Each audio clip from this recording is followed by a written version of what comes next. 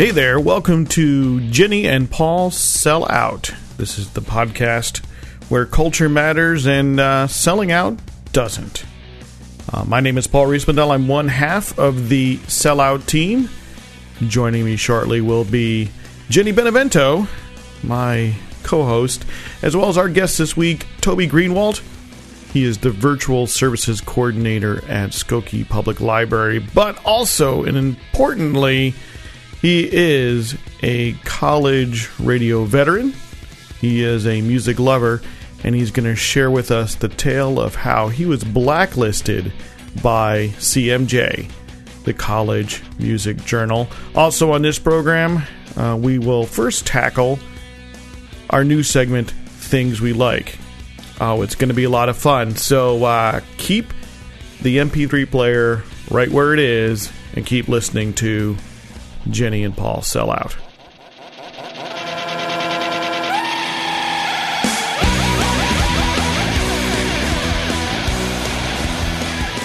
All right. Well, I think that I start. Yeah, I started recording. Oh, sweet. So, hello, Jenny, and hello, Toby. Hi. Toby, introduce yourself. Hi. My name is Toby Greenwald. Thank you, both of you, for allowing me to join your lovely podcast. I'm a librarian. I live in Chicago. I work at the Skokie Public Library, where I do a bunch of my title is Virtual Services Coordinator, so I do a bunch of fun web stuff, user experience kind of stuff. But I've been listening to the podcast for a while, and it seemed like a lot of fun, and I wrote Jenny an email asking if I could participate, and here I am. It's that easy. Yeah. Yeah, you went through the extensive process that we have for getting a guest. It was a tough battle just getting myself, I had to duke it out with other people. And the apprenticeship Yeah. took a long time. Exactly. And you just emailed us at jpsellout@gmail.com. Yeah. That's all it was. Or you could have tweeted us. That's all That's it takes true. to It's Sellout Podcast initiate guest. status. Yeah, pod guest Thunderdome. It's kind of like the game. It's really secret. Like Right. you initiate it, and then we come and beat you up and put Yeah. you in a dumpster. And there's like a lot of. I mean, I don't want to reveal too much. No, Exactly. you wouldn't want to Yeah. do that. Well, I opened my door one morning and there was a set of headphones like right in front of me. Right, exactly. 3 podcasters enter. Right. 2 podcasters leave. Well, and you're on Twitter. Yes. That's how I met you. Right. I'm there as the Analog Divide, and yeah, you'll see me spout off far too often about far too inconsequential of topics. And of course, joining is the lovely Jenny Benevento, who is always here. I'm Paul Riespendal. We never introduce ourselves. We never do. I started our last podcast in my post hoc intro. I actually introduced us. It is eponymous, so I figure you don't. They should. They should know our names. Yeah, I mean, by process of elimination. Yeah. Assuming I that don't have gender that deep a roles voice. are well enshrined in their mind and typical what people assume would be a woman's voice or a man's voice and names and everything else, they might figure out who's Jenny and who's Paul. That's true. It's true. But if they just happen to stumble upon it, didn't know it was on their iPod, they'd be all confused. It's true. Of course, with Toby, that name can go either way. It's true. That's right. Could That's even, right. of course, more often than not, I always get, I had a dog named Toby. Oh, that's terrible. So- do you gender identify male, Toby? Am I Yes, I do. projecting too much on you? I Male don't and know. human, not canine. Okay, cool. So I am housebroken. It's good to know. Good to know. It's good to know since you are in my house now. Exactly. In the podcastatorium I'd here. hate Yes. to break it. Inside Media Geek Central HQ. Well, we're going to start off, I think, this week with things we like this week. I guess that's what we're calling this segment. This time period. I'll get a stinger to go in. That's radio talk for like a little theme, a little thing. Things we like. You know, when they get the guy talking with like the phone sound, you know. Right. Things we like. Can I start doing Morning Zoo radio voices as well around that? Like have a character, like have a racist character. Well, no, isn't it always the woman's job is to tell the guys how bad they are? Oh, you You're guys so are terrible. bad. You're so Oh, terrible. you're so terrible. Ladies don't like that. Titter. So what do you like this week, Jenny? I know you're very excited. I am excited. So I usually, when I go out of town, I like to go to a record store and go to the dollar bin and pick up, 4 or 5 CDs. And about half of them are things I'm okay with, and I wouldn't have picked up, and I'm glad I heard. About 1/4 of them are things that are terrible and I have to like throw across the room. And about 1/4 are things I love. And since I'm moving, I found a bunch of these CDs that I never really listened to. So I found one I really liked. And in fact, the band is still together. And they're putting out a new album next month. And they're touring and such. And they seem to be on the brink of stardom. So You heard it here first. They're called Peach Cake. It's one word. They are, from what I can tell from the historical research I did, they're from outside of Phoenix. They are members of, they're formerly members of hardcore bands, and I think lead singer used to be in a screamo band for 3 years. But they are kind of like a electronic dance punk band. Okay, like the Rapture, or yeah, kind of. I mean, I would compare them to sort of like a Ghostland Observatory.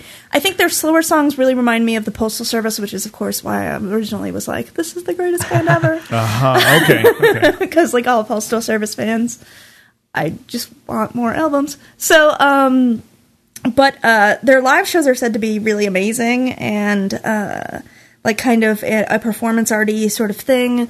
In fact, their whole band, it seems, some people think that they're sort of a parody of a dance punk band. And then they say that they just want everyone to have a great time. It's sort of, again, like, I know I name check him all the time, but it is sort of like an Andrew WK show. Sort the of. New Sincerity. It's a New Sincerity movement. Sincerity. Okay. But because especially based on our last show, there was a quotation that was spoken about them that I thought would appeal to our audience, and it was Peach Cake has netted a loyal following, including some fans from unlikely corners. Winning over audiences has been one of the main measures of success for Pruitt, who's the singer. In Arizona, we opened for a band called Ozma. They're good pals of ours. At the show, we'd been doing a space-themed thing, and I had this weird-ass suit and a panda mask, and it went over my whole head. This guy comes up and he says, "Hey man, I just wanted to say you guys were amazing tonight. I go to a lot of shows and you guys do it better, even better than my favorite band of all time." So I asked what his favorite band of all time was. He peels back his sleeve and he has a Metallica tattoo. And I thought, oh my god, the crowning glory moment of my life has come. Maybe Peach Cake is changing the world through electronic music, one tattooed metal fan at a time. So, well, I will definitely have to check out the Peach Cake. What's their album called? I don't know. It comes out in September, so I don't even really know. So wait, so how did you find out about this? I have their older album. Oh, their older album. I see. So yeah, okay. they have a bunch. They only have 2 albums out, but yeah, I think I would recommend anything by Peach Cake. Yeah. All right, Peach Cake. I'll check them out. Toby. Yes. Did you bring a thing? I did. I was thinking about it and trying to kind of scramble to come up with what it was that was going to be my thing of the week. And then I realized that I've had a thing kind of all summer because I was going through, it's an author named Megan Abbott. I'm really into like crime books and, kind of all the elements of it, true crime, film noir, crime comics, et cetera, et cetera. We have a reader in our midst. Yeah, well, it's kind of an occupational hazard of being a librarian and all that. But it was through that she wrote an essay in the back matter of another comic book called Criminal, kind of talking about film noir conventions. And it's like, she seems really good. And so I read her most recent book, which was published last year, called The End of Everything, which isn't really a crime book, but it's crime adjacent. And then I went back. It's like a bad neighborhood. Exactly. I spent the entire summer reading all of her other works, which are like straight crime books, kind of set in the 40s and 50s in Los Angeles and all that kind of LA Confidential type stuff. And she has a new book that came out just about a couple of weeks ago called Dare Me, and started reading that, and it's been really good. And she's I guess just continuing my obsession with her to the point where it's gotten me to I will be buying a Punisher comic book, which is a pretty big endorsement because I wouldn't ever touch that series ever. But she's writing an issue, and I was like, all right, well, I must be into this author. Right. So what is the best thing about her? She's her work. Well, beyond just kind of working with the noir conventions, she does a really good job at just examining like the interplay between the people. Like she does a lot of stuff about kind of female friendship and the way there's kind of this mix of kinship and competition between all the characters. There's one book she just wrote, or one of the books is called Queen Pin. It's about a kind of a mob boss who takes this one girl under her wing, and kind of the way they get involved with, you know, various plots against one another. And she's really pared down her prose to be really just kind of brutally effective. She's gotten, you start to read it and you just realize she's just got a really good way with like really nasty phrases. And I'm a fan. Yeah, any book where you can see the technique and gain an appreciation for it, I give it the thumbs up. And her name is again? Megan Abbott. Megan Abbott. Yes. And believe it or not, I'm reading an actual book. I'm bad about reading books. I read a lot of stuff online. I read a lot of magazines, and then every so often I'll actually endeavor into a book. And sometimes I even finish it. I'm halfway through this, but it's Outlawed Journalist: The Life and Times of Hunter S. Thompson, written by William McKean, who I understand is his sort of literary executor. And I kind of came late to Hunter S. Thompson, well into my 30s. And I think it's the kind of thing that often appeals to 20-something young men who are all angry with the world and with a belly full of bile. And I definitely had a belly full of bile when I was in my 20s, so I'm not sure how I didn't get turned on to him. But I got turned on him in my 30s, and I've quite enjoyed reading much of his work. Especially, of course, you know, it's very cliche, but I really enjoyed Fear and Loathing in Las Vegas, for instance. So I picked this up at the on the discount table there at Powell's Book in Chicago. I don't know if anyone knows Powell's Book. Not the same as Powell's, the City of Books in Oregon, but an all-discount bookseller here in Chicago, which I shouldn't go into because you go in and you're like, oh, look at all this great stuff, and it's $3. But I've actually been reading it, and it's pretty breezy. It's I would say it's not the best sort of biography I've read, but what it lacks in sort of more interesting prose, it makes up for in being quite breezy. Maybe not quite critical enough, although I guess that's understandable given McKean's relationship to Hunter S. Thompson. He does acknowledge that, say, Hunter didn't always have great relationships with women, and say... I find that shocking. Say maybe had slapped his first wife around a little bit. It's acknowledged, although no real dwelling on it, you know. But other than that, it gives some reasonable insight, especially in the way it goes into his early life. Is he any relation to Michael McKean? No. Okay. Spelled M-C-K-E-E-N. Okay. Not K-E-A-N. So is it Michael McKean or Michael McKeon? I never know the right pronunciation. I don't know. I always thought it was McKean. Yeah. You talked about technique. I mean, that was something Hunter Thompson had in spades. So yes, exactly. As I remember, because I went through that phase, actually, even before my 20s. I guess I was early...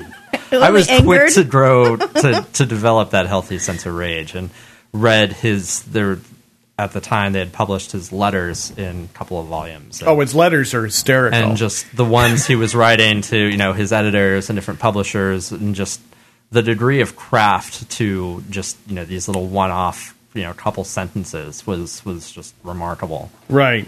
I had previously read Ralph Steadman's book about his times with Hunter, which is a somewhat more entertaining read. Ralph Steadman was his illustrator, known for all those crazy, screwed up drawings that dotted many of his books. Also, is the illustrator for Flying Dog Beer.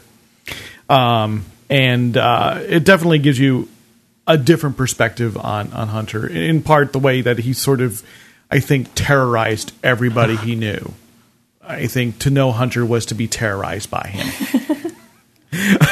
Hysterically, right? And in many of his letters, in which, you know, I think the liberal use of words like pig fucker come up. So entertaining. Well, talent really, I think, gives people lets them act out a little bit more. People are more willing to put up with it. Yeah, absolutely. Yeah, and you know what comes up in this book, and I think in Steadman's book, is that inside of all of that sort of surface level seeming abuse, there was a lot of loyalty. he'd bail a lot of people out, do what he could for a lot of people if it reached his inner circle. Just had weird ways of showing. Just weird ways of showing it.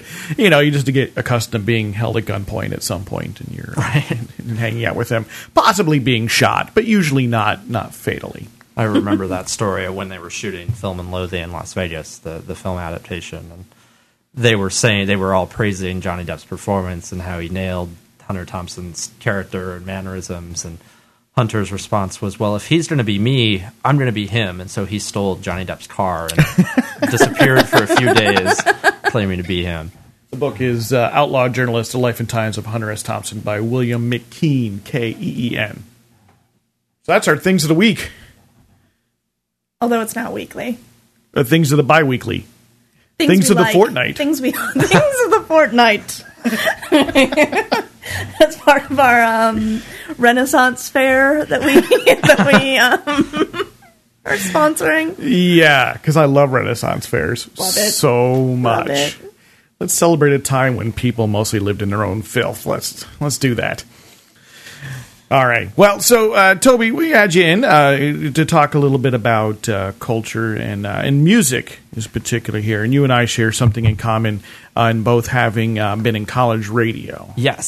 So tell me about what you did in college radio. Well, let's see. I was pretty active in my school's college radio station. I went to Knox College in Galesburg, Illinois, which is somewhere roughly in the center-ish, west of center-ish of this fine state, and we had a good station. We had a lot of active people. 90.7 WVKC at the time. We were Radio Free Galesburg, but I think they've since sort of rebranded themselves back to rebranded to their original title, which was the Voice of Knox College, hence the VKC there. But I had several shows basically from the get-go. By the end of that year, we had one of the big morning blocks. We did, 2 or 3 days a week there in that kind of the drive time segment. About halfway through my sophomore year, I became music director, so I started soliciting all of the record labels. And so that was Swag Central. Yes, precisely, for CDs and all sorts of other stuff. And then by the time I graduated, I was running the station, so I got to make all the the hiring and programming and all those other decisions, all for that fun minimum wage paycheck. Oh, they paid you? They paid me. Well, that's unusual, poorly. Actually. Well, it ended up being it was a work study. I see. How it got classified. So, but yeah, it was a lot of fun. We I got to go to CMJ 1 year, and CMJ, the College Music Journal, which is basically the industry publication for the college radio industry. But I used quotes around industry because really it's just a bunch of bored college kids spinning whatever CDs they happen to have around them. I mean, CMJ, but CMJ has much more commercial tendencies now. Well, it does, and that's kind of what it kind of developed in the 90s. That's kind of what got me in trouble with them.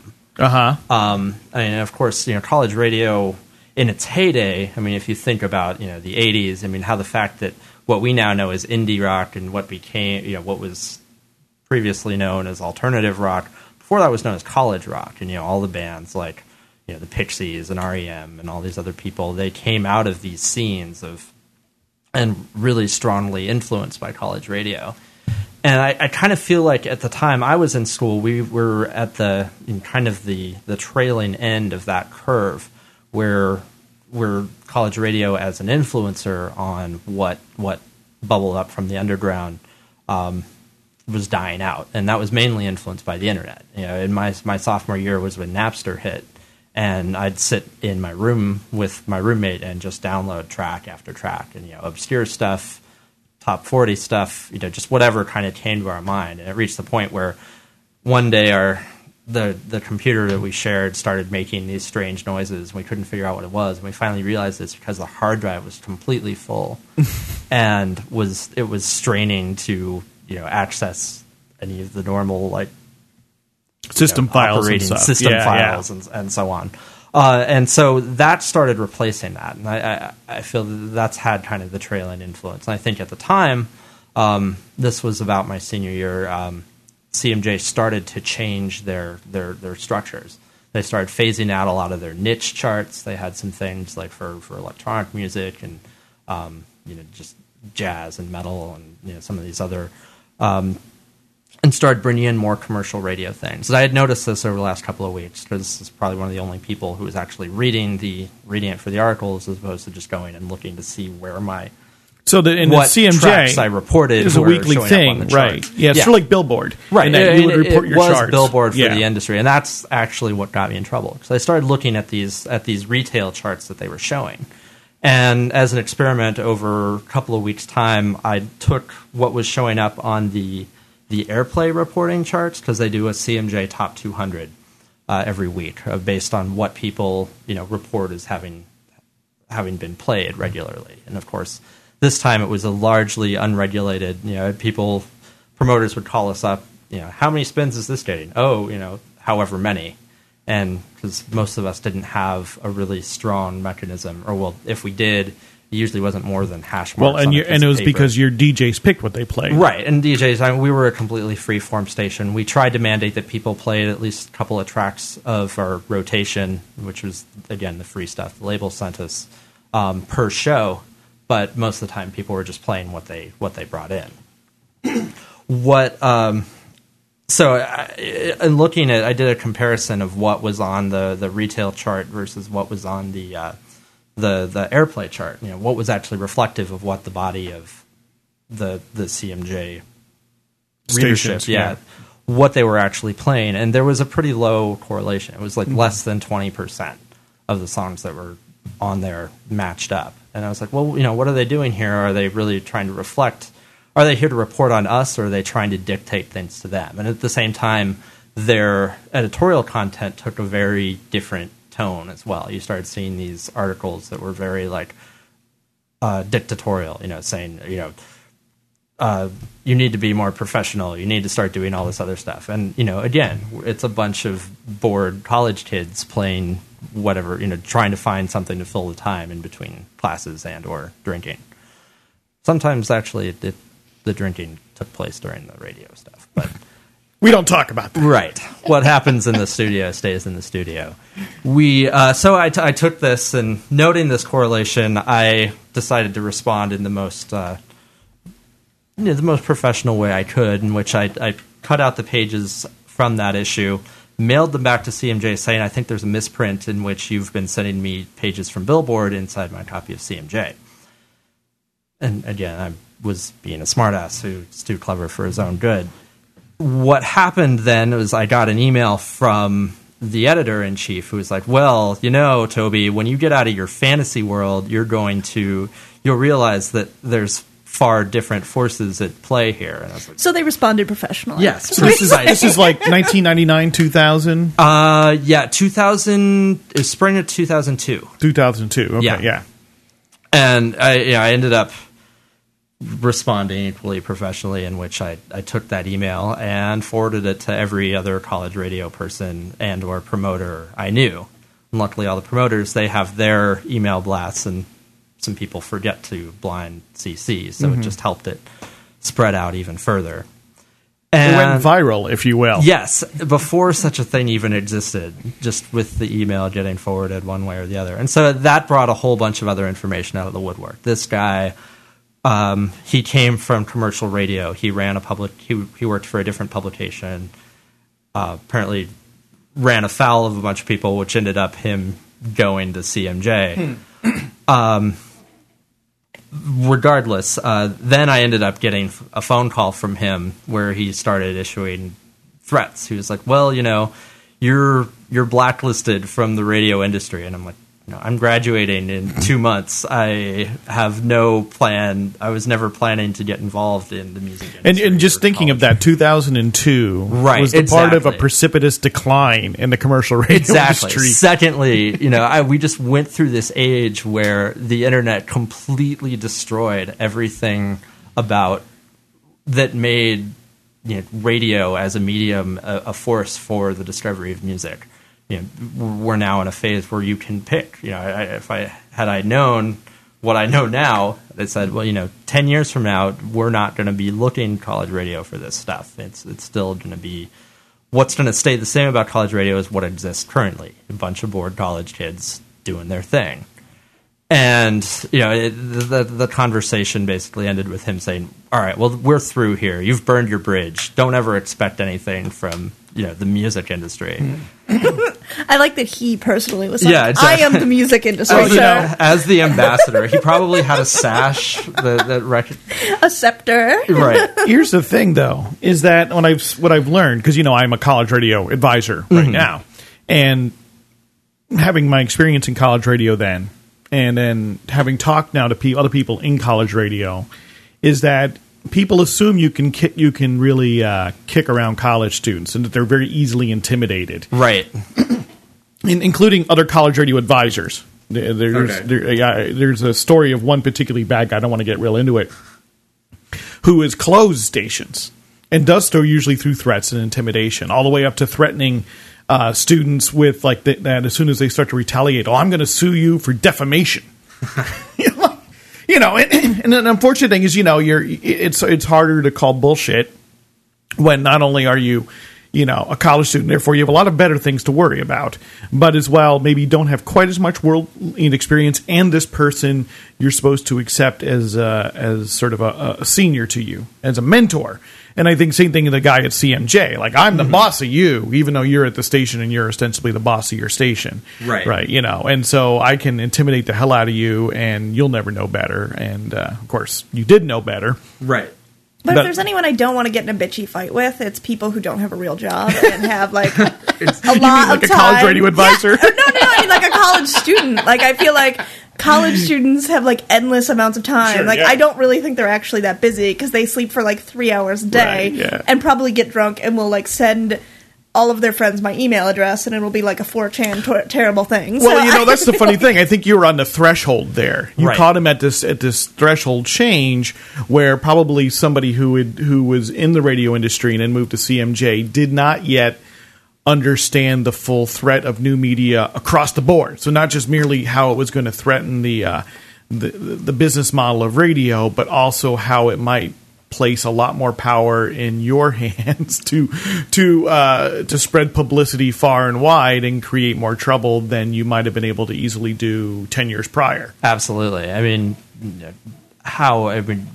the people who might have been blacklisted, who might have taken that more seriously, might have gone off and made their own, music podcast or done something like, right. Like the Flux blog did, those singles blogs that really did a lot more to advance a lot of those bands in the early 90s. That's where people were.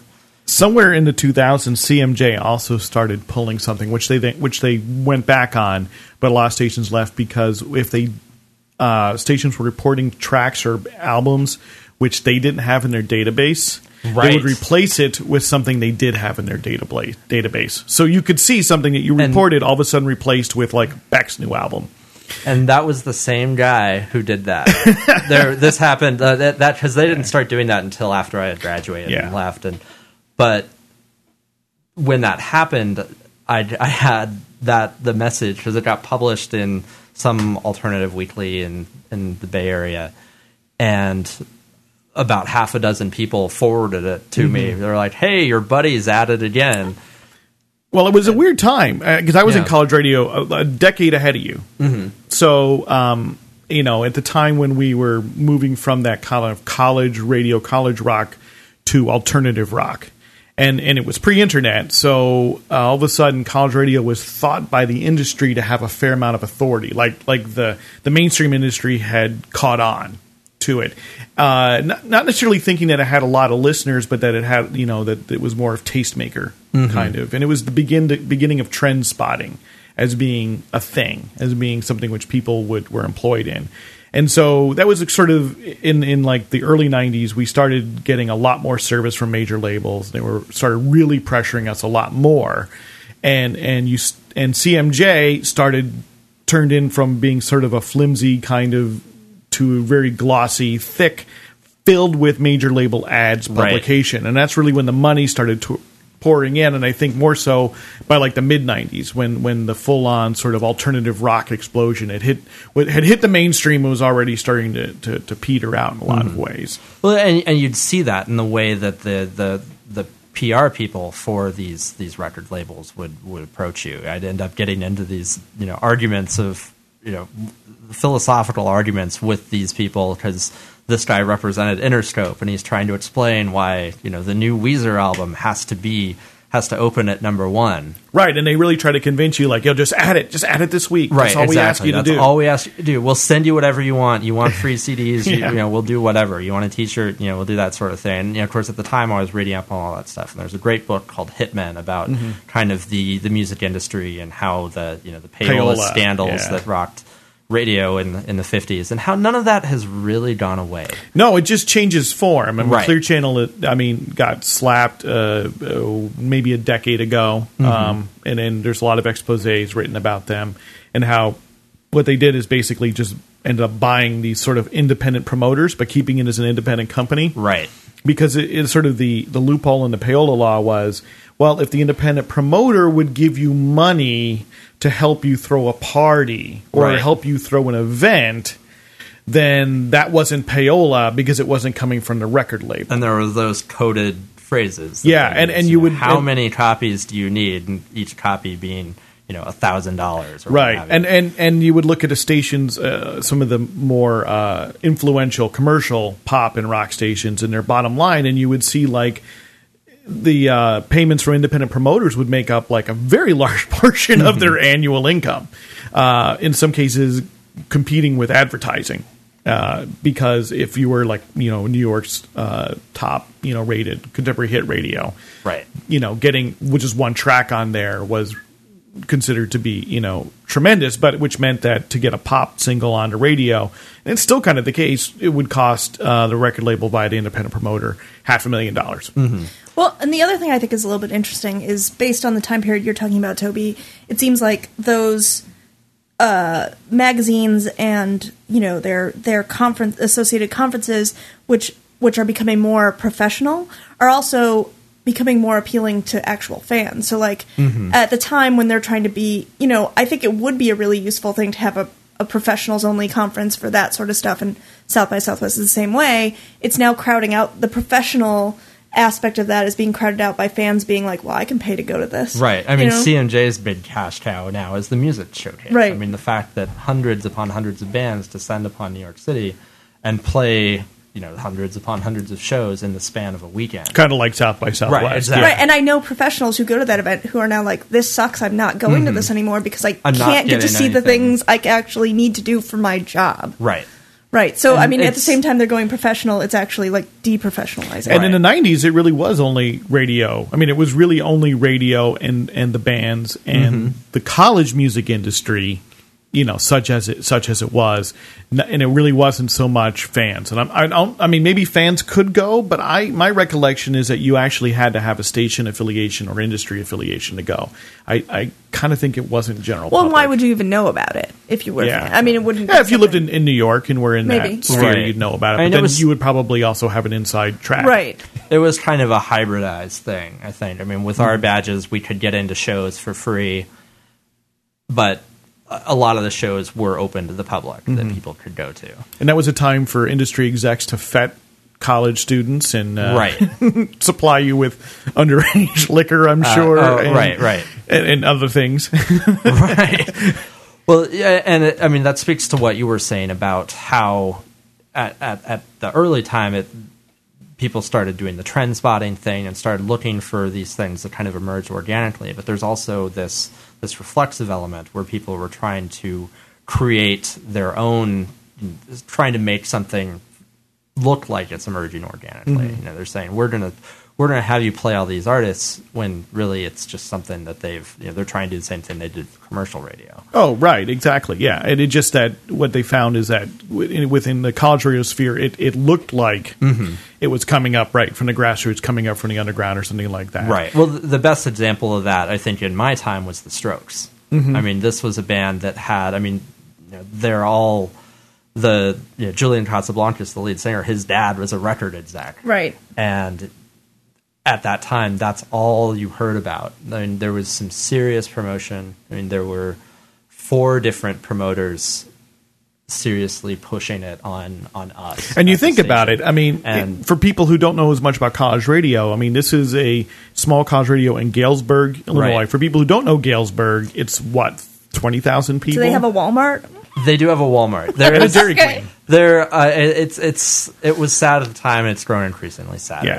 I mean, it had about 35,000 when I was there. It's probably gone down. It's the largest town in its area. Right. I mean, it's a college town in the sense that there's a college and then there's everything else, and the two don't really. And the station probably hits a population of under 100,000, I would guess. Oh, yeah, easily. And it's really your influence was not looked upon based upon the listening audience. Although you had one, right. It does have one, I'm quite certain, but it was based upon your ability to chart into the College Music Journal or elsewhere. If you exactly, we're as opposed to being tastemakers, we're part of one of these tiny little.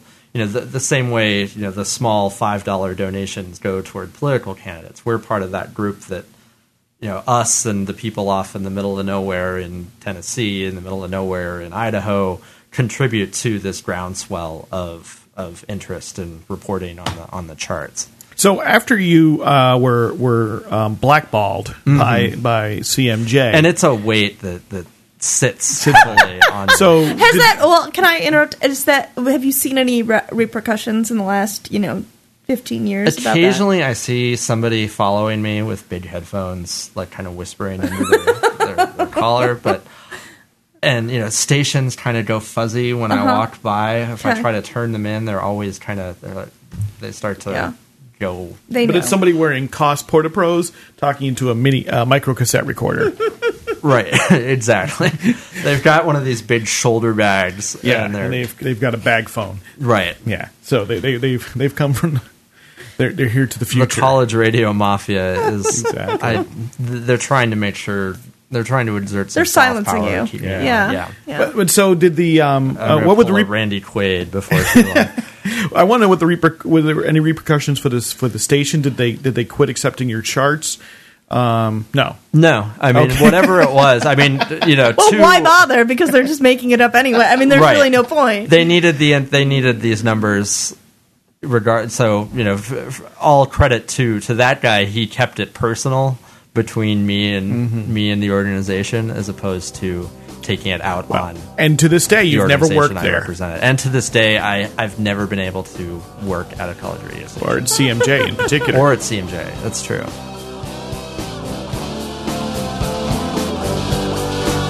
In college radio, you make me feel so different now. And even though during the day you're a stockbroker, but at night we read French symbolist poetry. Oh girl, together we could change the world. Oh, at least the music industry. Oh, hi. Welcome to the halfway point of episode 8 of Jenny and Paul Sell Out. And this is Paul taking our usual halftime break here to remind you that we really would love it if you would rate us on iTunes. You can click one of those little stars. It's even better if you can just write a few words that helps other people find out about the program, and you can spread the love, spread the joy that is the Jenny and Paul Sell Out podcast. We have a Facebook page now. Go ahead and like us, facebook.com/selloutpodcast. And as you'll hear in the second half of the program, we're really interested in finding out from you, if you are into music, how do you find out about new music these days? Are you still getting it from magazines, or are you getting it from blogs? Do you get it from Pitchfork? You getting it from radio? How are you discovering music? We'd like to find out, because that's the whole part of the next half of the podcast is a discussion on where do you find this kind of info these days. Email us at jpsellout@gmail.com. Leave us a comment at our website, which is selloutpodcast.com, or leave a comment on Facebook, or tweet us at selloutpodcast. We do want to hear from you. Then we'll share some of your responses and comments on a future edition of the podcast. But now we'll return to this great conversation with Toby Greenwald, the Virtual Services Coordinator at the Skokie Public Library and former public college radio general manager, a man who was blacklisted by the College Music Journal. Keep listening. College radio. Oh, yeah. And so one of the things you were mentioning to me before, Toby, was how you feel like, though, that your musical taste kind of then, your college radio experience kind of froze, calcified your musical taste. Well, there was a big change that happened when I left. I mean, and this is sort of the one drawback of when you leave college radio is that people stop giving you free music. Mm-hmm. And you find you have to go out and actually exchange money for this. And you don't also, and even if you don't get the album yourself, right. You don't have this shelf full of CDs that you can listen to anytime right. and check out and hear from people telling you what's good. Mm-hmm. And so as a result, since then, it's all been downhill. My tastes have kind of frozen since then. And I find when I do spend money and I still do purchase a pretty sizable amount of music, it's mostly to deepen the catalogs of the artists that I do kind of subscribe to. Yeah. So who are you subscribing to these days? Well, what have I bought recently? I bought the new Noctimistium album. And actually, since I didn't have... No, that's metal. It's and Chicago metal. That's Chicago metal. Even. And were they... I mean, you didn't hear about them in college radio, did you? No, I didn't. No, that's mainly just because of people I know who were associated with the band. There's the weird librarian... Librarian Chicago black metal connection. Yes. So I bought that, and since they had one of their previous albums on sale, that's from Century, actually... on vinyl, I decided to pick that up. But the other stuff I've been picking up has been reissued. Sugar just put out; they just reissued their catalog, so I bought those. What else did I buy recently? It's all been stuff like that. It's like these bands that have been around for a long time. They've decided to like remaster their stuff and reissue it. Oh, I hate that. And I hate that. 'Cause it's so just tempting. Been sucked into it. But I've already owned these albums. I own the albums, but I have no willpower, and they're so new and pretty and shiny, and I just have to collect them. Yeah, I get really pissed off, and I'm like, wait, is it really going to sound that much better? I have 3 different versions of Andrew WK's first album, but he's re-releasing it, giving away locks of hair. How can you not pre-order it? Am I right? I hear you. I hear what you're saying. Yeah, I can't. I'm with you in that it's difficult, and it's only going to get difficult as you get older, more difficult to stay on top or to sort of be introduced to new things. Because I think you and I talked a little bit about this in the metal show, Jenny, right? About how my metal taste, because I'm still into metal, but my metal taste keeps getting more and more persnickety. Okay. And it's just less and less that I like. Like, so it's sort of like all these bands that sound like bands I loved when I was 16, right? It's sort of speed metal revival. Mm-hmm. And I hear it and I go, wow, if I were 16. I listened to some of that stuff that you mentioned and it was terrible. I was like, well, you don't like that stuff. No, I do. Yeah. I like speed metal. But I was like, oh yeah, no, this is like something I would have listened to. Like Municipal Waste. Yeah, I listened to them and I was like, their vocals are terrible. Like, I would have listened to this when I was 16, but now this is terrible. But if I pick up a Violence record from 1986, it's the same thing. But the thing we did talk about was, like, for metal, there's not really one source to go to. Like, there's not one authoritative source. But in indie rock, it does seem like there's more authoritative sources. Right. I mean, you get your Pitchfork and your Stereo. And if you know what you like. Brooklyn Vegan stuff. Right. And if you know what you like, you can delve into that niche and just sort of explore. And especially since it's all often a pretty incestuous group. A lot of the same people are working on the same stuff. I guess the same thing happens with metal, too. Well, but I mean, we were talking about how it seems impossible to keep up in indie rock because it's so fast, as opposed to other genres. And that's what's happened. I mean, all the people, anybody who's new or any of these people that get talked about now, I have no idea who they are. And frankly, they don't sound anything like, they don't sound like anything different from any of these other bands I've known. Maybe it's just a case of them, those influences kind of catching up to them. But yeah, I've found that, because I used to kind of devour all that stuff, and now it's just like, I don't know. I'd rather go listen to that Bob Mould reissue. Yeah, in addition to it being hard to keep up, I think it's also you do eventually sort of you kind of get worn out, right? There's just simple fatigue sets in because it's an album where maybe if you had the opportunity to sit down or took the opportunity either way to sit down and listen to it 10 or 15 times, you would go, oh. Okay, right. I see the charms, and I see how how maybe on the surface they sound like Modest Mouse, but they have some other different thing going on. But it's sort of in that, and I do it's that one track sampling, or in many cases half a track sampling, and you go, right, and it almost which that is like the classic old man noise you just made. I did that in college radio too, reviewing records because you listen to something and you have to. I mean, you skipping get sent forward 30 to 50 CDs, every couple of weeks, and it's just like how do next. Although how do you make decisions about what's good or not? A lot of times it would be one of the other DJs who would then go to me. I was like, how could you not be into this record? And you're like, it didn't really catch her. And they would be like, no, you got to listen to it again. You go, okay, all right. And you would, and you'd realize that they were right. Right. But it takes, and especially, or even when artists grow, like the second, the second Faith No More album with Mike Patton, which was Angel Dust. Right. I love The Real Thing. I listen to Angel Dust, which is a much more sort of sprawling and complex record. And I listened to it, and the first time I'm like, I don't get it. Like, I just don't. Well, it's all over. It's hard to focus on any one element. And I was like, oh well. So I got one good Faith No More record, and a DJ friend, she was like, no, you got to listen to it again. Trust me, you just have to listen to it again. And she sat me down and played it, and I'm like, oh, I get it, and then played like once. Over and over again. It seems like there's two things that are kind of opposed. The idea that, when you were in radio, you got free records every week, so, you didn't have to pick out music. But then at the same time right now, with Pitchfork type stuff, and I'm not saying either of these are wrong, I agree with both of the statements, but with Pitchfork and stuff, there's just too much music coming at you all of the time. And I understand the idea that, you want to pay for the music you like, but with the advent of the internet, it seems like it would be really easy to get music and try it out for 5 minutes and be like, not for me, moving on. So, I mean, how do you kind of resolve those two? Well, I just, for me, at that time, I didn't have a job, and I lived in Galesburg.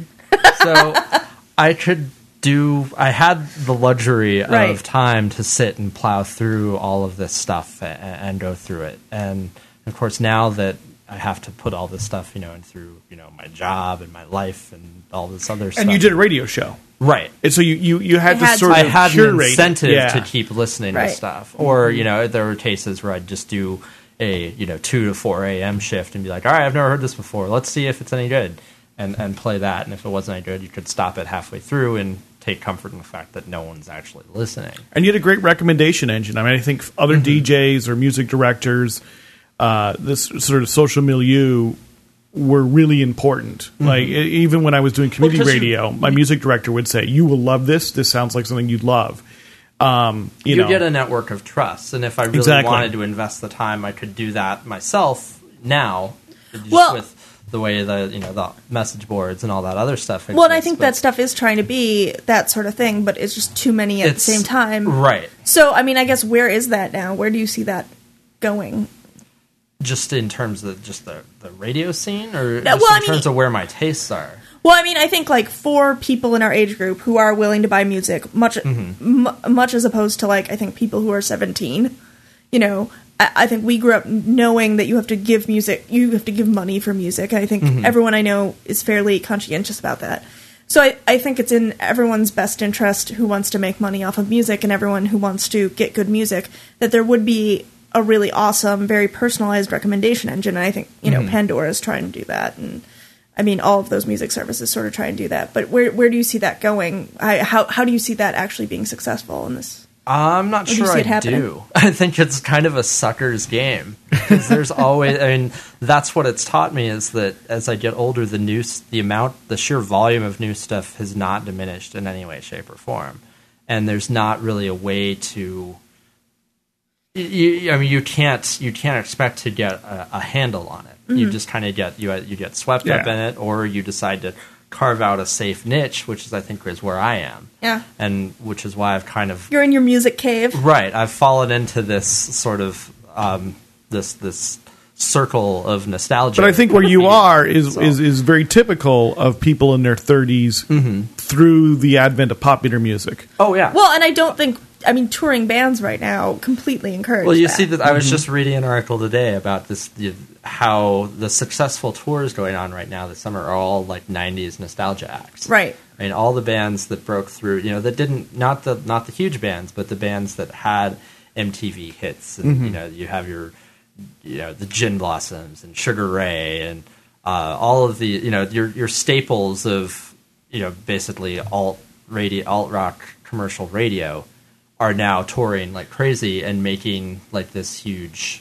and I think part of it is people our age who grew up on the stuff and were listening to it, and I think the other part of it is their kids who are discovering what their parents listened to, and then or for don't me, know. there are cases Much in when the same I way. didn't get to see them. Right. Yeah, whatever the that's band is, true. I didn't get to see them that first time around, and maybe they broke up or they just sort of fell out. And so then they come through, and you're like, oh, I better go do this now because I didn't Right. get to then. Like when Soundgarden And I have the money. got back together. I mean, I and think I I have have the money, yeah, and you yeah, can exactly. and you can do these things. But that's and that's what I find myself doing now. With it's not like when Pavement got back together, you had to go see that, or Right. well, now that Guided by Voices is a going concern again, that's. But at the time, there was a time where it seemed like, oh, this might be the last time they do this, so you go out and you do this, Right. or like last year when Death from Above 1979 came back together, we had to go and see that, or like we ran into each other at the Andrew WK 10th anniversary, Right. I Get Wet show. 10th anniversary, really? I know, isn't that Holy crazy? shit. No, I didn't. Right. Never would have thought of Well, that. and we were Behold the ravages of pretty age. much the oldest people at Yeah. the. I mean, I think we were the only people who were alive and like could have bought that Right. record when it came Exactly. out, which was, I think, the weirdest part about that show. I think so. Yeah, seeing just the effect that it's had. I mean, we had one of the promotional items we got, because that was one of the bands that they were really trying to push. They were trying to break through college radio, was Andrew WK. And we had this giant poster that was like, it was like 6 feet by 8 feet. And we put it on the ceiling of the studio, and it lasted about 3 weeks before someone stole it. It was really Is it tragic. the Bloody Nose poster? Yeah, I mean, it was yeah. the cover of the album. Yeah. It was pretty spectacular, but it's gone. But I mean, that's kind of all I have. The only people I'm really drawn to now, the people I really want to see, are those nostalgia acts. I was just thinking to myself, is like, how did I find out about anything I've purchased recently, especially things that aren't part of my repertoire. All right, and there's not a lot of things I've purchased recently that aren't part of my repertoire. And I have to say, the things I've looked to frequently have been good record stores. So because there a lot of good record stores have like they'll have like a bunch of employee recommendations, often with a listening section. And they'll have write-ups that Right. are often reasonably detailed, paragraph or two paragraph long. Yeah, you think of what they have at Reckless. Like Reckless Records. And there's Aquarius Records in San Francisco, which I like to go to as well when I'm there. Because Aquarius tends towards that sort of black metal experimental music side Okay. of my taste. And very rarely have I been let down by anything there, where I've looked at the description and said, wow, from the description that sounds great. I've never heard of this, but I'll go ahead and trust blow the them. $12 and never been disappointed. Certainly similar things at Reckless. And I have definitely gone through the Reckless website because they post, and these are reviews of sorts, although they're not record ratings. Like they're descriptive, although in some cases, if they really love something, they'll say something about it. And that's some place that I've gone to quite a bit. And there are still some music press that I read. There's a magazine called Signal to Noise, which is quarterly, which is all about improvisational and experimental music. And so I learn about a lot of things on that end of my music spectrum from that. From the other end, other things, it comes all over the place. And I don't have a single source that I go to. And, occasionally it's NPR music, which I sort of hate to admit. And occasionally it's finding, just a review online. I think we've somewhere. all had that sort of self-reflexive moment where we go, wait a second, or you recognize a band that you were into doing one of the interstitials on NPR. That's sort of like, oh God, what's happening to me? I didn't turn into my parents, but I turned into someone's parents. But of course, now that NPR does this thing where you go to the website and they'll have like an advanced stream of an album. And you can listen to the whole album. I really like that because they don't cut you off. Right. You can keep listening to it and decide if you like it. Well, and you both are not big fans of the whole like Pandora, Spotify recommendation services, I assume. I've found my listening habits have changed a lot since I used to love kind of the chance element behind it, where I just put stuff on and let people present stuff to me. But I find I listen to music in much more concentrated bursts now. Like my focus has changed, where I can't do stuff while I'm listening to music. I have to actually sit and actively have it playing. Mm-hmm. And so my use of those has kind of died off. I've also started to question just it from an industry standpoint, the way how little artists get paid off of Spotify, and so I feel a little guilty about doing that. Yeah, but I mean, if you discover an artist you like and buy their music out of it, yeah. I mean, Well, I that's agree true. with you. I think that's reasonable, but I mean, for finding new artists at least, that's I like Spotify for checking out something I've heard about and Yes. think I might like. The recommendation engine on both Pandora and Spotify, I've used it less on Spotify. Me I'm too, more yeah. like, go listen to something on Spotify. On Pandora, I find the recommendations are too narrow. So even on a channel where I've invested a fair amount of adding in sounds like and adding in the thumbs up, it's too narrow. Are your stations like one band? No, so even on stations where I've got like a whole pile of bands. You've curated something. And I can think of one or two bands that I got more interested in. Often not a new band though, like something. I think much more that's of a what I would say, catalog too. artist. But very rarely, most of the time, I'm like, well, I mean, that just sounds like So like, I really like the Smithereens, and so I've got like a channel that's like very power poppy, and it and there's a bunch of other bands I've plussed and added and everything. But I get a lot of stuff that sounds like the Smithereens. It sounds like kind of 90s power pop, and I find that those are all great, but I haven't found anything I really love because the elements of what I like about them, and You've already got a Smithereens. I've already got a Smithereens and a couple of other artists that are similar, like a Cheap Trick shows up all the time. Like, okay, I like those, but all the other ones I feel like are just pale, to my ears, pale imitations. They're not. I'm not putting them down. It's like what I would love to suggest is something that is a little bit more comes out at tangentially, sort of like, well, it's got sort of the harder edge of the Smithereens combined with this, sardonic songwriting, Well, and that's what they on paper, at least, that's what Pandora purports to offer. Yeah, they it hasn't say yet they have for all me. these elements, but they've never quite. And maybe I'm weird. gelled. Well, what I frequently do, and I think that the broader you get, the better it seems to work. And so I'll do a combination of all of my stations, and that seems to work a lot better for that sort of thing. But I do think I agree. I never thought of that. I do agree with you that I think that it usually suggests things, and I'm like, I love this band, and I'm going to listen to all their records, except they broke up 20 years ago. Right. Yeah. So, like, I love There's this. a finite Right. amount of bands in that circle. I mean, like 90s power pop. All the bands that recorded 90s power pop are gone now. Yes. Well, no, There's they're on only- tour this well, year. or they're on tour. As long as now until this summer, they were gone. Yeah, no, there's like a 1980s Canadian hard rock band that I'm like, this band's awesome, Right. but I'm never going to. Who's that? Prism? Awesome's a word. I'm not sure. I do love know. Prism. I do know Prism, in fact, and I had never heard of Prism, and Pandora kept guess playing me Prism. I could see that though. I could Yeah, see how you can would see like how I Prism. love Prism. Yeah. So I was like, who is this band? Yeah, so Prism. That's There was a great essay. It's in one of the best music writing volumes from a couple years ago about. Well, it's all fake. I mean, it's a satirical thing about people who kind of like the Civil War reenactors, but of punk shows from the early '80s. So they had this whole thing about the people recreating the not just the not being like a tribute band, but the whole crowd was recreating Black Flag set in 1983 when Fist the fights police and all. busted up Yeah. the crowd, right? And how you had somebody in there playing Greg Ginn who bashed one audience guy in the head, or Henry Rollins the person playing Henry Rollins punching people. And it kind of speaks to that. We're all trying to grab a hold of some otherness, some part that we weren't necessarily a part of, but we want to kind of claim that as our own. Well, and they always say, like, there's that Sublime cover band that makes more money than Sublime ever did, and more people go see it because they just didn't have that opportunity. But by the time Sublime got popular, they were dead. They were dead.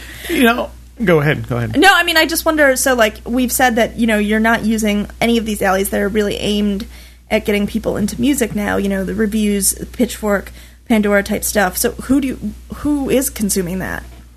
Somebody is. Well, somebody has to be, but because I think Pandora is still the most listened to station on the internet by a factor of 10. Right. Yeah. It's all those damn whippersnappers who won't get off my lawn.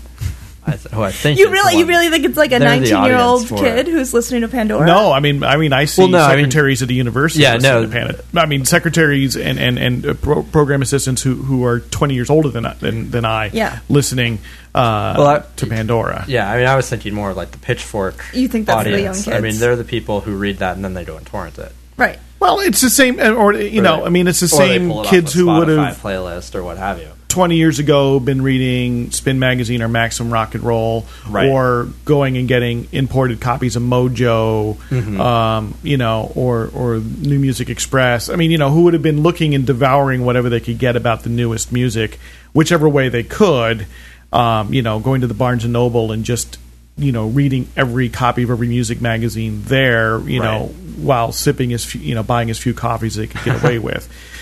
So I think... You think it's that same? I mean, I think so. It's us. It's a parallel. It's us, to but that. in that age group. Right. Well, exactly, and perhaps maybe there's more people because, simply put, it's more accessible. You don't have to try as hard in order to find it. And I'm going to be the you get off my lawn guy and say I would argue that it's better now. I mean, despite the fact that I can complain personally about having more difficulty to pick through and keep up and everything, but part of that's just knowing the right blog. It's having who you're around, and the blog is part of your milieu in as much as someone is part of your milieu.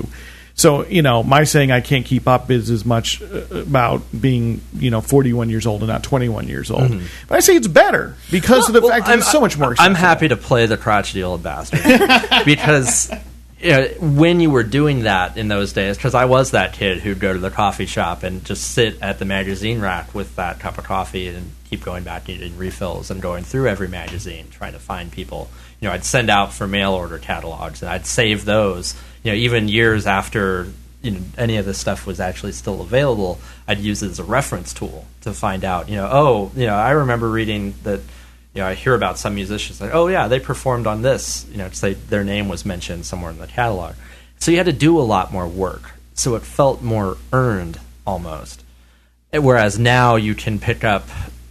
It's much easier to kind of absorb a lot of this stuff. Well, based on what you guys said earlier, I wonder if the lack of physical collecting is part of it for you guys too. Because, like, for me, that I could care less if it's on vinyl versus a remix. That doesn't bother me. That's and I changed my habits too. I buy tons of music, but probably about at least 75% of it is just the MP3 files. I'll go to Amazon. And I'm very much in the middle of that, and partly because I'm really starting to look at my music collection and be overwhelmed by it. Yeah. In terms of just its physicality and how much it will cost to move it at some point. But I was an eMusic subscriber for a very long time, and I loved eMusic back when you got a fair amount for your money. Yeah, that and it was mostly minor labels and indie labels. I thought it was great. Now that it's dominated more by major labels and you don't get nearly as much for your money, I'm less into it. Well, yeah, I find I have tiers. Like, if there's something I'm trying out, or if there's something I've heard a couple of songs on, I'll go and buy the MP3. Or, like Amazon always has those sales where every month there's something that's $4.99.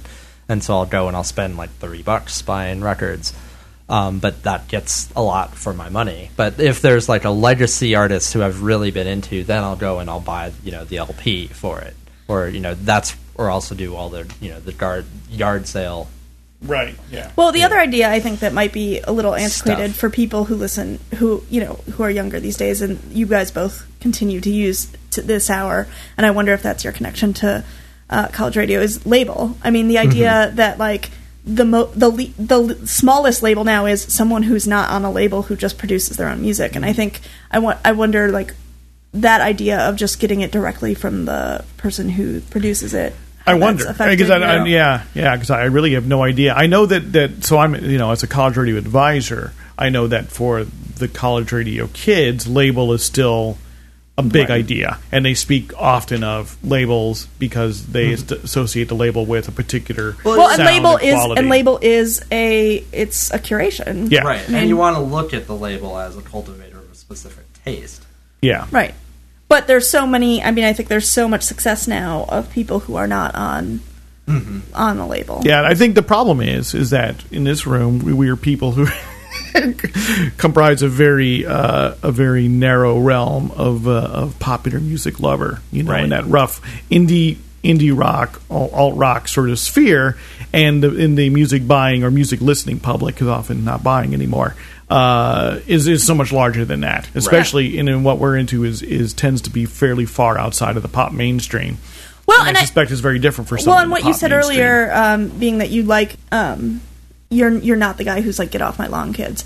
I guess I feel like now, more than any time in my life, it's been easier to ignore what is popular music than ever. I mean, I think before, you were so beholden to a record store and you were so beholden to the radio that, like, for the first time, I don't know what's popular. And I, in fact, went out of my way last summer to figure out what was, because I was like, I'm totally ignorant. Yeah, I see the iTunes charts, and I'm like, I don't know. I have no idea what it is. And do you think that's a function of age, or do you think that's a function of self-selection? Oh, yeah, I think both. I think it's it's an element of just the way people are buying music. You don't there's not as many instant sellers anymore. And I mean, just a couple of weeks ago, they announced that catalog sales are outpacing new music. Oh, sales, really? Wow, I didn't know that. And so people are buying. Their tastes are getting much wider. They're discovering They're discovering more different things.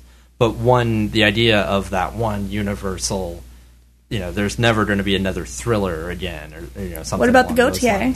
Come on. I don't even know what that is. Really, you don't? I mean, I've seen the name, and I've no idea. It's the song that I feel like even if you are everywhere, it's everywhere. Oh, okay. It's all of the time. And it's one of those things like if you don't, it was like I hadn't heard it. Like it broke sometime in the spring, right? And there were a couple of months where I didn't hear it, and then I heard it, and then it was you're in a cab. Then I couldn't hear it. You can't stop. All right, I'll have to go. I'll have to go like YouTube it so I know what it is, because I've seen it. I have no idea. But in that vein, that's what's selling is the song, not the album. Sure, and I think the thing about that song is that it was so popular so quickly that I feel like it became hated immediately as well. Oh, right. Like it was such a fast life cycle of this is played everywhere to it's universally everyone hates this song. It's the new Macarena. It's a quintessential one-hit wonder kind of song. And you listen to it, you're like, this is a great song. It's a great song. But I don't think I need to hear anything else that guy ever does. I have to listen. But that whole his body of work is perfectly served by that one track. Well, and I think part of the way, I mean, and I do think self-selection, in addition to age, is more important than age, because there is so much synergy in the entertainment industry, because Universal Music Group is also NBC and Comcast, right. And the cross hybridization of all these things to make sure that those their top pop bands are getting onto television and getting onto shows or American Idol or whatever it happens to be. It's so rife that if you're watching, I think, the Nielsen Top 10, you're going to be exposed to the Billboard Top 10. Mm-hmm. I don't watch the Nielsen Top 10. I think shockingly more than like my idea of when people last used TV as the main way to get music was like the Ed Sullivan Show. I mean, the idea that now, I mean, I agree. I think like Saturday Night Live is a great example. I think a lot of people over 40 get a lot of their music from that situation. Yeah, and increasingly, like Saturday Night Live is trailing. It used to be 30 years ago on the forefront, and now it tends to trail the pop trends rather than being on the front of it. But I think they're still right, whether you watch Conan or Jimmy Kimmel or Late Night. I mean, they all still kind of break bands you haven't heard of and you might like. I got into Meyer Hawthorne seeing him on Conan O'Brien, and you're just going to shake your head. I don't know you who that is. I don't. Kind of neo R&B, sort of that 70s style of R&B. But he was a DJ, of course, who then decided to start cutting his own tracks and ends up, cutting his own albums. And I like it. I mean, a lot of people are haters, but it was seeing him on the Conan show. Then I'm like, oh wow! Looked him up on Spotify, and then ordered the CD. So I guess occasionally. So you are getting new music. Oh, I am. I didn't say I wasn't. I was just trying to figure out where the new How things. you're getting it. How is it coming Channels into are my for my sphere? So do either of you, are you actively trying to do that? I think I'm more depending on just sort of serendipity. Like if I come across something, like it seems like most of the bands the new people I've discovered are people who get played on the podcasts I listen to. Mm-hmm. Like they'll just use something, they'll use a particular artist for their interstitials,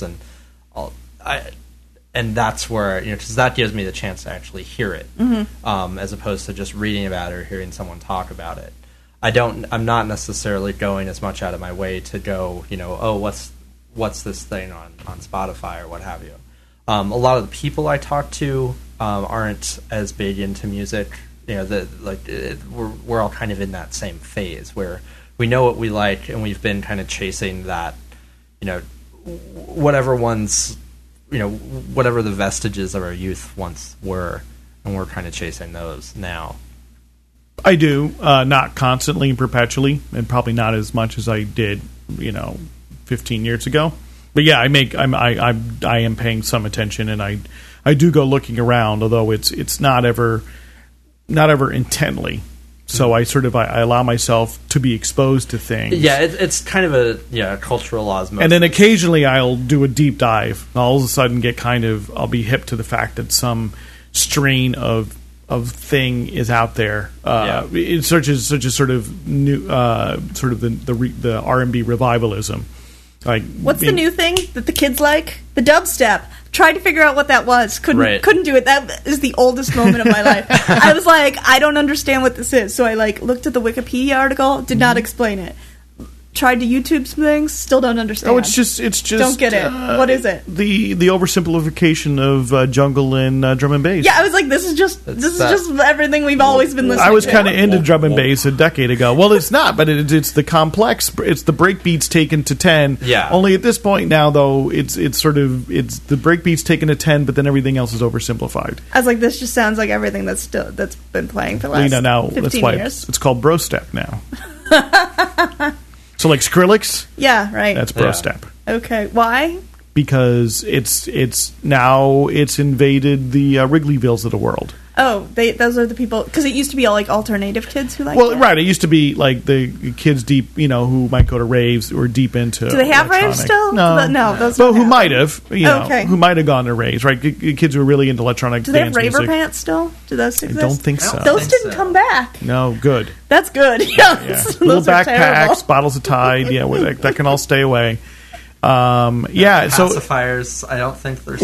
That's the new big news is how electronic, EBM, electronic body music, is actually this huge multi-million-dollar industry, but without really anything resembling top 10 hits. Mm-hmm. But they're filling up you think huge. of Skrillex. He doesn't even have a full-length album. Right. He's released. He's had an official EP or what have you, but all of his stuff has come from playing clubs. But he's making $10 to $15 million true. a year. That's been true of a lot of DJs for a long Right. time. It's just that the line between being a DJ and being an artist in your own right is now completely blurred. Right. Yeah. And that, whether it's like a David Guetta or David Guetta, whatever All his of those- name I've is. seen him on those lists. Don't know what he does. Yeah, exactly. Don't know what he does. It's like a French version of house.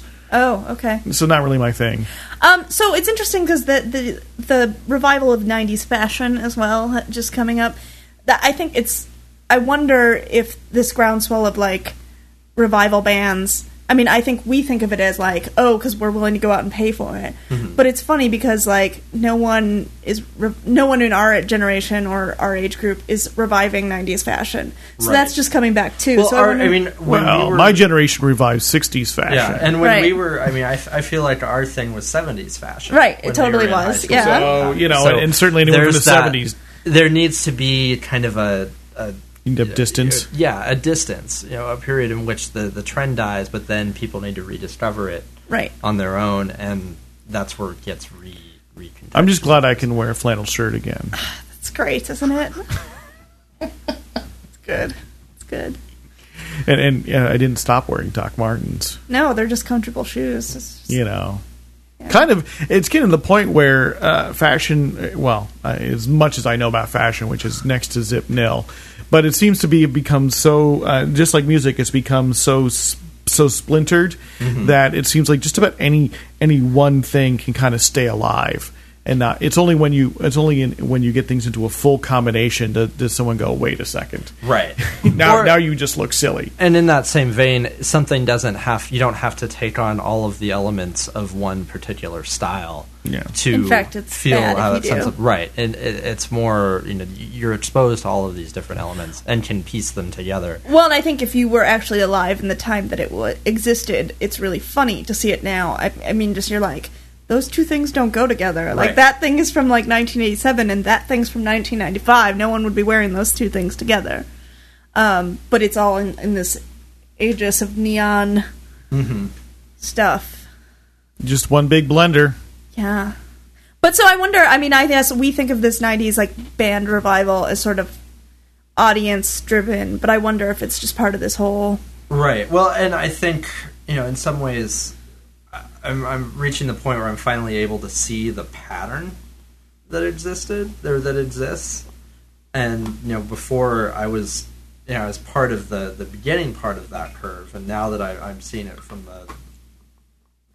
the other end of it, you just get a different level of perspective. Right. Well, because all the Eagles revival was in that 90s period when all that 70s stuff came back.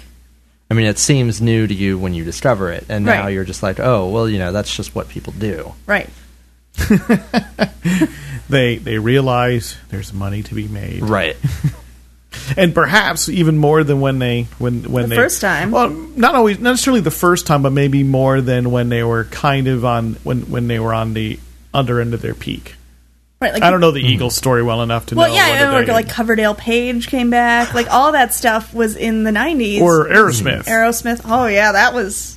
which was really Why late did that 80s, happen but again? early 90s. Yeah, Right. No, but I think that what they were able to do was come back more popular than when they went out. Maybe not as popular at their very first at the height of their power. They speak to a different audience. I mean, you Yeah. have the Aerosmith of the 70s versus the 90s. Right, and when I saw Aerosmith, the MTV I was era, 19 years old. right?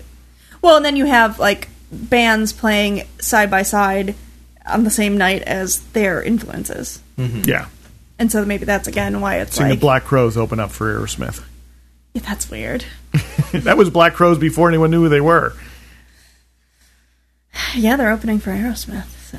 Yeah, on the Pump tour. All right, I think when we've gotten all the way to Aerosmith and Aerosmith. Pump, Yeah, I think that's a good sign.